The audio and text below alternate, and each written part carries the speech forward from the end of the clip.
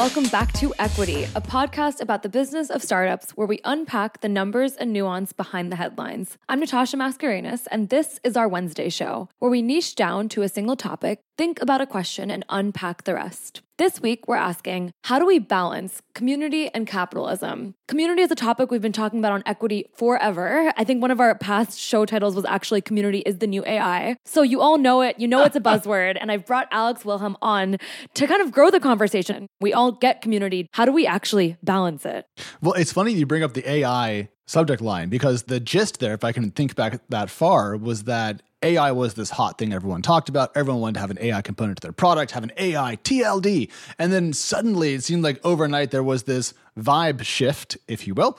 And suddenly everyone was riffing about how community was the new thing, the new hotness. And so we've kind of seen that wave come, Natasha. And then today, where we are is, how much of that was a little bit too much? Who needs a community? Can you balance it with capitalism? So this is kind of like the aftermath, if you will, of the party. And we're looking around the detritus trying to figure out what's worked and what hasn't. Perfect. Perfectly said. The natural arc of something that becomes an obvious, or at least becomes the big thing, is to see what we can actually learn from it, even if it kind of fades into everyone's strategy a year from now, or maybe looking back has always been part of their strategy. So today we're going to start with a news peg, which is great. We have Epic Games buying Bandcamp. Alex is going to walk us through that, as well as 3 views we had on TC Plus about it. Then we're going to get into a bunch of questions, such as what happens to a community when it's bought overnight? Why, even though it's a buzzword that we all know and love, it still is one. And then we'll end with tensions and how to really think about the balance that we all strive for. I absolutely love it. So on the Epic Games Bandcamp tie-up, as a bit of context, I am a gamer. I'm also an enormous music fan, and I had no idea what this deal was for.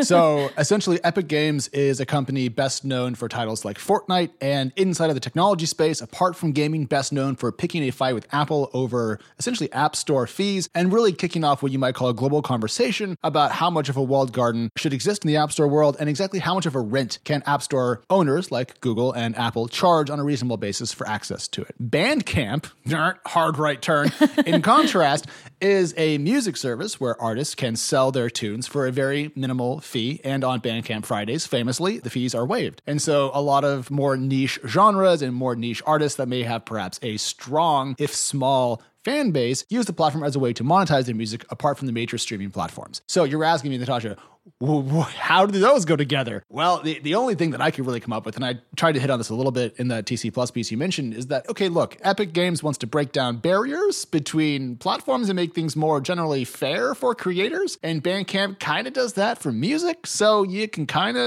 I could draw you a path from here to there. It just doesn't feel 100% direct, you know? Yeah, it definitely seemed more of like an ethos alignment than a strategy alignment, but... Well said. I mean, I still think, like, if I think of a game like Fortnite, which is just a household name for me as a non-gamer, and that getting into an indie music scene, there obviously are some worries. And so the announcement and I guess its immediate aftermath probably raised a lot of questions for you when you were trying to decide where Bandcamp lives in the Epic Games ecosystem going forward. Did you get any answers, I guess, now that it's been over a week since it first happened? We know a little bit. So I think it's going to be run kind of as a separate group. And what that means is it should be able to maintain some of its autonomy, some of its independence, and so forth. You know, as an example about this really close to home, TechCrunch has been a subsidiary group of every major corporation, it feels like by now. And we have worked to defend our independence and our own, position on the world, our own voice. And so there's some historical precedent for Bandcamp finding a place inside of the Epic Games universe in which it can do its own thing. And you can even say maybe there's an acceleration that could happen. Natasha, I mean, you're not a gamer, but you probably heard when I think it was Travis Scott did a concert inside of Fortnite. That was a big deal. Yeah. Totally. I mean, you can see that Epic has been thinking about how to use the fact that it does attract communities and it is a place where communities can live in different ways. I wouldn't ever put, Travis Scott and a video game together, but I guess in the same way, like we saw them maybe flirt with the idea of working with music, seeing how people showed up, and now really verifying it, establishing it with this acquisition. Another thing I'll throw in at this point is when you think about music and video games as a point, they're not as far away as you'd think. For example, the Doom soundtracks are on Spotify. Mick Gordon is a musician and a composer who wrote the soundtracks for Doom, and they're actually relatively influential inside of the heavy metal community for some stylistic notes that he brought to not only the game, but also just to heavier music in general. And we're seeing things like, AAA title games have whole symphonies hired to record soundtracks and so forth. So there is an increasing musical component in games. There is some sort of platform kind of like tie-up that you can see. But really the question is, what happens to Bandcamp's community when it ends up as a pimple on the butt of a Leviathan like Epic Games? Wow. Sorry, wow. Maybe that... We don't script out what we say. Sometimes we say things that we wouldn't put in the script. I think you're absolutely right, though, in calling that out as a tension that they're going to have to answer. And I actually do think them keeping Bandcamp Fridays maybe was them giving a little bit to the community just to say, kind of like when the New York Times bought Wordle and the Wordle community was broken, they were like, we're going to keep your streaks. With Bandcamp, yes, they're going to keep Bandcamp Fridays. But I think Amanda Silberling on our team brought up a good point on this, and it really ties it back to community, which is big money plus big tech equals skeptical artists. Yes. The precedent of big tech getting involved with these really earnest human artist-first marketplaces isn't looking too great when you think about Google buying YouTube and Spotify buying Anchor and then, having really horrible payouts. So I think that we are in a time where there's been enough conversation and examples that hopefully this does empower the Bandcamp community a little bit to make noise and push them to keep certain aspects of it alive. Yeah, the question isn't really what can Epic bring to Bandcamp versus kind of the other way around is how I think about it, because one company is so much smaller. The question that I'm kind of thinking about in kind of more granular terms is like things like the Bandcamp Daily, their publication. How much freedom do they have to keep doing their thing? And can Bandcamp keep its, I'm going to say this politely, relatively anti-capitalist ethos to some degree here inside of Epic, which is definitely a for-profit corporation with a history of making lots and lots of money, and a translation of the Bandcamp community into the broader Epic Games business sense. And if there has to be a translation, or if they'll be kept sufficiently distinct as to not need that, and if that's the case, then why buy them? And so that's when I get a little worried. Totally. I think at this point, we should also bring in the broader need for a lot of startups right now to be thinking about community as the market recorrects, as crowdfunding rises, and even as like distributed work continues to be distributed work. I think a lot of companies are looking for growth hacks. A lot of people are hiring head of communities. I think like Twitter, Twitch, Amazon, Microsoft, they're all hiring for community roles. I think TechCrunch as well has worked on that part of our business. And I think in that way, I see community and acquisitions in that space really to be a way to increase who your end customer is. It's hard to not think of it that way. It's hard to think of it as like just a long game of wanting to support people who care. In some way, you investing in your community only matters if one day they eventually pay you back, help you out in some way, right? Is that overly cynical of me? I never know. No, because we're talking about corporations. So cynicism, I think, is kind of part and parcel. And so we have to have that. So why are people building communities now? And why are they important to startups? I think I have a very cynical take on this. So Natasha, tell me if this is too far. But here's my read. There was a time when buying ads on social properties was pretty inexpensive. You could buy ads on Facebook, you could buy ads on Instagram, you could buy ads on Twitter, and people on Snap as well. And people did this, and they could really access a lot of eyeballs pretty cheaply. And then everyone figured that out, and then everyone started to buy those ads. And then shockingly enough, as the demand went up and supply was relatively stagnant, the prices rose. Right. And so suddenly this lever into essentially getting people to care or know about your product was diminished or made increasingly cost prohibitive. So what do? Well, you turn on the human emotion gun and try to build a community, because it's a way to at once advance your brand. It's a way to acquire customers perhaps more cheaply. And then critically, I think it's also a way to combat retention by keeping users engaged. So if you're a startup and you need to preserve cash and grow, community might appear to be a way to that without really having massive cost outlays or giving your entire Series A to Meta Platforms Inc. And I think that has worked medium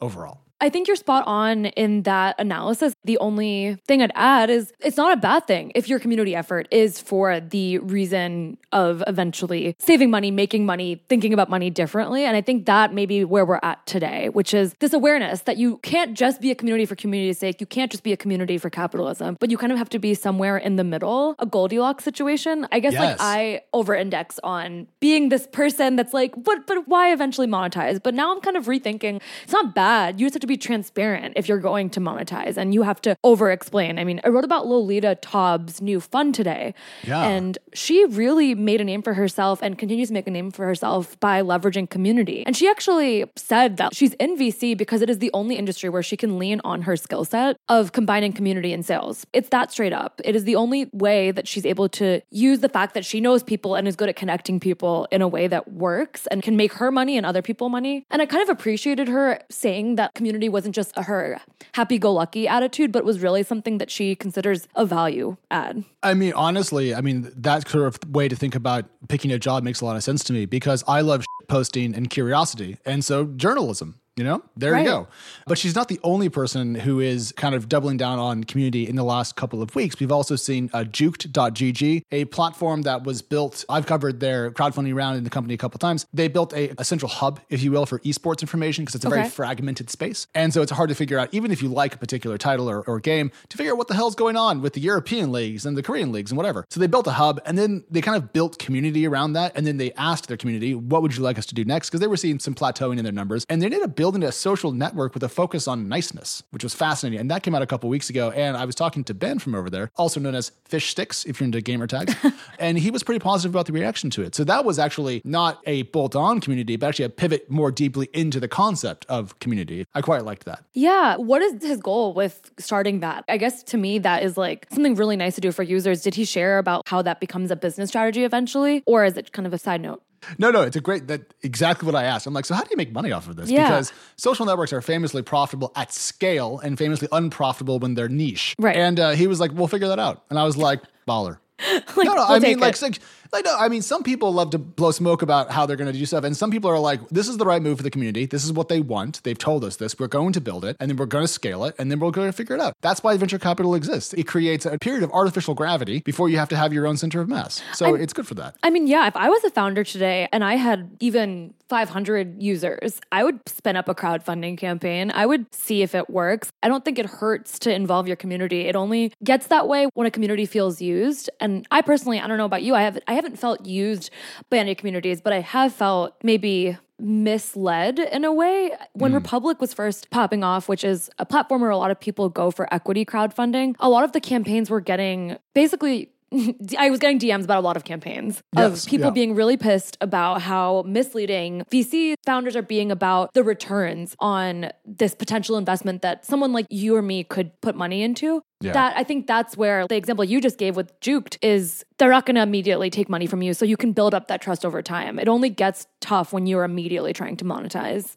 Yeah, I think that's a really good point. And the way that I think about it, kind of going back to your Goldilocks balancing beam analogy, is that if you do have a community and if you are going to hopefully extract value from it down the road, let's be clear, corporations, that's what they do. It's not, no one gasp, but I think you also have to be willing to make a long-term continued investment of time and also listening to the community. You can't just have a community and then extract rents from it because it's going to quickly deplete and go away. And then you'll have a community outside your company that hates you. And so that's not very good. For Juked, making this decision to pivot to a social network, Ben told me they went out and talked to their users, collected the feedback, and then built them what they wanted. That's a great way to go about this. That's real community. It's like community first strategy. We've been hearing it, but this feels like an obvious example. Absolutely. But you have to then kind of listen to what your community tells you. So if you build a community and you don't want to listen to what they have to say, don't build a community. Be Apple. Just announce stuff. Great. That's fine. But if you want to have a community that's attached to your business, definitely, I think there has to be, is it give and take that I'm trying to work my way towards here? Yeah. It has to be like, you can't just shout and be like, we have one, but then not listen. So I think you're spot on there. And I was talking to Mac Redden of Comscore, which was actually the first company that really talked about community to me.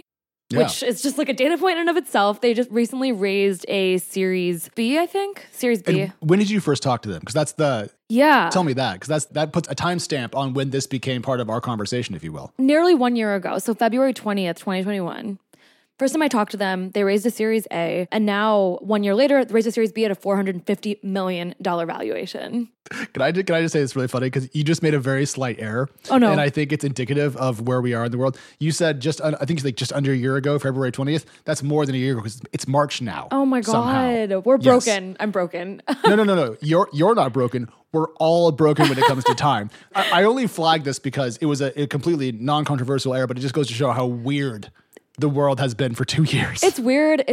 Time is a construct, as our producer Maggie just chatted us. Like, that is the truest statement.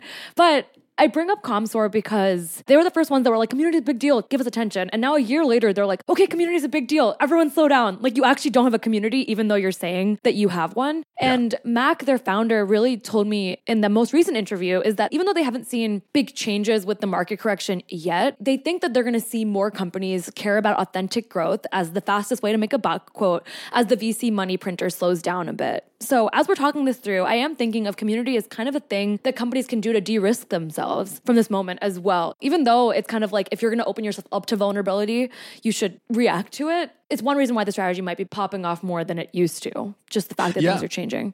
Yeah, and just going back to my riff earlier about ad spend versus kind of user growth, if suddenly the VC money printer, as they said, slows down and it doesn't go brrr quite as much as it used to, well, you're going to have to find a way to, what we used to call growth hacking, that seems to have gone out of vogue as a term, but essentially find a way to generate attention outside of taking money and slapping it on the table. And community is going to, I think, appear to be the way to do that for many folks. Hence ComScore saying, slow down, slow down. But I don't think it's going to stop people because everyone's in a rush in the venture world, just kind of by definition. I think we're going to see a lot of people try to spin up a Discord or spin up a Slack room or do something else that's a bit more involved perhaps and fail. Because it's much like publishing. Don't mean to, build ourselves up, but like it looks easy. You put a website, you write on it, ta-da. It's hard actually. And easy things are often hard. I think the boundaries are really what startups should be thinking about right now. Not every company needs to have a community immediately or ever in a way. And Mac, when I was talking to him, had said something like, if you can't tell me why it exists and why would a member join, if there's not an answer to it, why are you doing it? Basically, just because you have a product that people talk about doesn't mean that you have a community that they should be a part of. And I think that's such a nuanced place to realize. I would screw that up. That's an easy thing to screw up. Think about Notion, and that's just me projecting. I think Notion's actually a ComScore customer. So like, think about Notion. Notion has gone viral on TikTok. Gen Z is obsessed with it as like kind of their aesthetic OS to their life. I think about the fact that people want to talk about them naturally. But if that even is something that's cool and easy to use is not enough to create a community, what really is? So I don't know, just having people who like to nerd out about you isn't enough to spin up a Discord. No. So then what is? Like, that is maybe where we should end this conversation. What are kind of the guardrails and reasons you should start a community? Well, fans are not a community, they're fans. You can build a fan club, but like even that's a point that just having discrete numbers of fans is not exactly the same thing. I think we're seeing kind of like how to go about this, the pros and cons, and they're really shown by Public, the Robinhood competitor. Yeah. And they've been big on working to engender a community. That's been their jam. They have a weekly like live stream. They bring people on to talk about the stock market. I actually was a guest once because frankly, I wanted to try it out. Yeah. So like, it was my excuse to like download Public, make an account, show up and talk to people. Basically, if you offer me a microphone, I'll show up. I'm a media whore. Same. What can I say? Yeah, I like talking. Hey, but they're a company that's betting a multi-billion-dollar valuation on essentially the long-term salubrious effects of community, and that's a big question point that I have. But Natasha, I feel like I have elided what you asked me in particular to make my public point. So where were we before I ran away into my own little corner? No, I think Public was actually a great example because they were kind of doing what Robinhood is doing, but more community branded. Yes. In a way. But I guess like the last bucket of questions or thoughts that I want to think about is what are the reasons you should start a community? That's option one. The other rabbit hole we can go down is when can you tell that a community is healthy and makes sense for a business? Do you have a preference? Well, let's take them in sequence, I feel. Who should build a community, essentially, or for whom is this for? I think it's for people who have a product that has benefits from discussions amongst users past what the company can hope to answer. And so essentially, if you use something that is sufficiently complex or nuanced or human-driven that no user manual or dev wiki is going to be able to solve, a community may have a place because it allows people to bring their questions, problems, and solutions together and then collaborate and actually have interactions that are not just pointed back at the company, but in amongst themselves. That's my rough draft first read of how to answer that question. I'll take it. The thing I'll add is it's for founders who have chosen to build in public, but in a serious way. There are certain kinds of companies where building in public really makes sense because it adds trust, it adds transparency. I think if you're a fintech, building in public is really interesting because it's such an emotional topic to be talking about openly. And so if you're that kind of company and believe in the power of that versus going the stealth and we won't respond to press route, then yeah, you should have a community. You should Alex, you once talked to someone who tweeted out their revenue once every few weeks or something like that. I was just thinking about them. That was the copy. They were using GPT-3. Yes. Copy.ai? I literally thought Copy.ai too, so maybe that It is Copy.ai. Let's go. Natasha and Alex get 5 points. Okay. Ladies and gentlemen, we are going to have, I was about to say a cocktails with lunch. I'm going to have an extra espresso with dinner. I'm going to finish my cold brew before noon. So yeah, I guess I think with those companies, that feels really natural. But if you as a founder are needing to be convinced on how this will eventually have a return of investment, or are needing to be convinced on hiring people who just spend time engaging with your community, I feel like it may be too early for you because, I mean, I don't think I'm ready to have a Natasha Discord, and because I don't think I would know what to do with it. And I think just getting people in a room and then kind of letting them run wild makes no sense. Equity could have a community. They should actually have a community. Okay, so first of all, I would join the Natasha Discord because it would be, like, all of your friends are fun people. You know, like you have a generally mentally healthy, fun group around you. My Discord would be like 6 burnouts. Like there's a time and place for that. I would be very down to join that. I think my community is best in group text. I don't think anyone else wants to join. But I think your second question is good, and we should close on that, which was, how do you tell if it's working, essentially? What's the way to kind of figure this out? And I think it's when your community managers aren't. I think it's when your community managers are more engaged in listening versus actively managing and steering. And if the community has begun to guide you versus you steering the community, that's probably an indication of, it's proof of life, if you will. It's not success. It's not the end point. But if you reach that point, at a minimum, you're onto something, and your community actually is, versus a astroturfed collection of users that you're hoping will somehow spontaneously assemble into a community.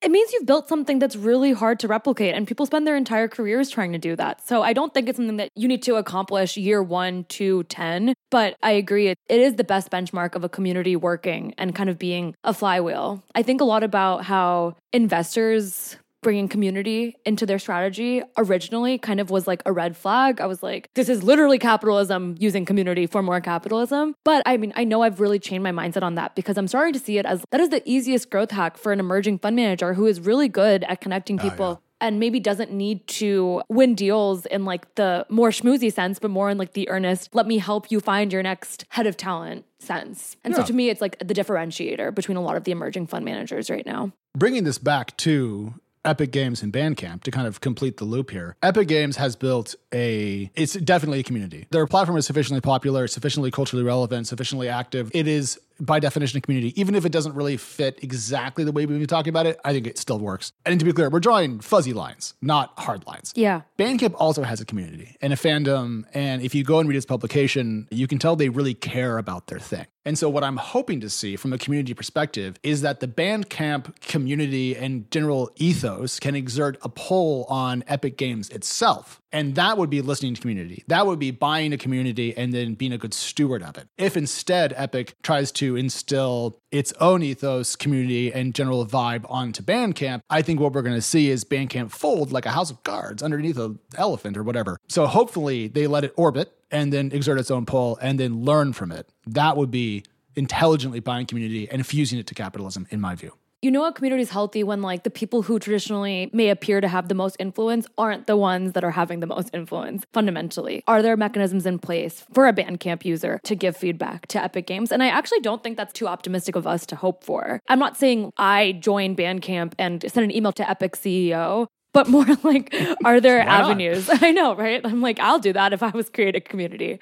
Well, like, for example, you could just say, you know, what we're going to do now inside of pick a title, let's say Fortnite, because stick to that one example. There's going to be a radio stream that plays, and it's just going to be Bandcamp recordings. And what we're going to do is we're going to take a percentage of the money generated while that stream is running for people that are listening to it, and we're going to push that money back into Bandcamp. Here's a way to leverage the platform and community of Epic Games as a way to funnel attention and dollars to these artists who otherwise don't have a lot of attention and dollars. So why not? That would be dope. I would be here for that. I bet everyone in Bandcamp would love to have extra distribution and extra ducats in their pockets. Why not? But if instead they tried to, I'm trying to think about what would Epic do that would be stupid. Like, whatever it is, if they did the dumb thing, we wouldn't see that and people wouldn't be as happy.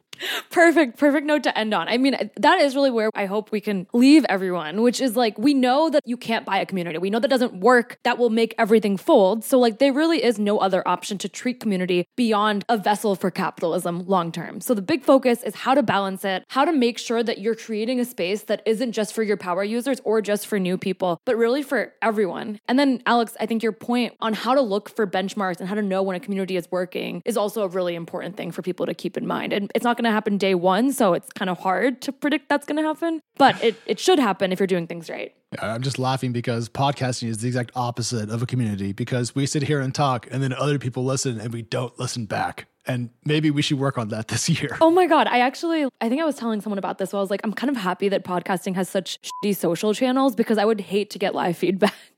Like, I don't want any feedback. Everyone's like, you made that joke before. You can't make it again. I'm like, I did? Right? Whoa. Imagine if Spotify had a comment section. Oh my gosh. Let's wrap before we get into YouTube comment jokes. But Natasha, thank you for having me on as always. Oh my God, so fun. Thank you for talking about community beyond capitalism. And to everyone else, we will see you on Hopin on Thursday. We're doing a live show. We'll link the link to sign up in the show notes. It's free. And for people who can't tune in, we will miss you, but you will hear us on the feed as always on Friday morning. Bye.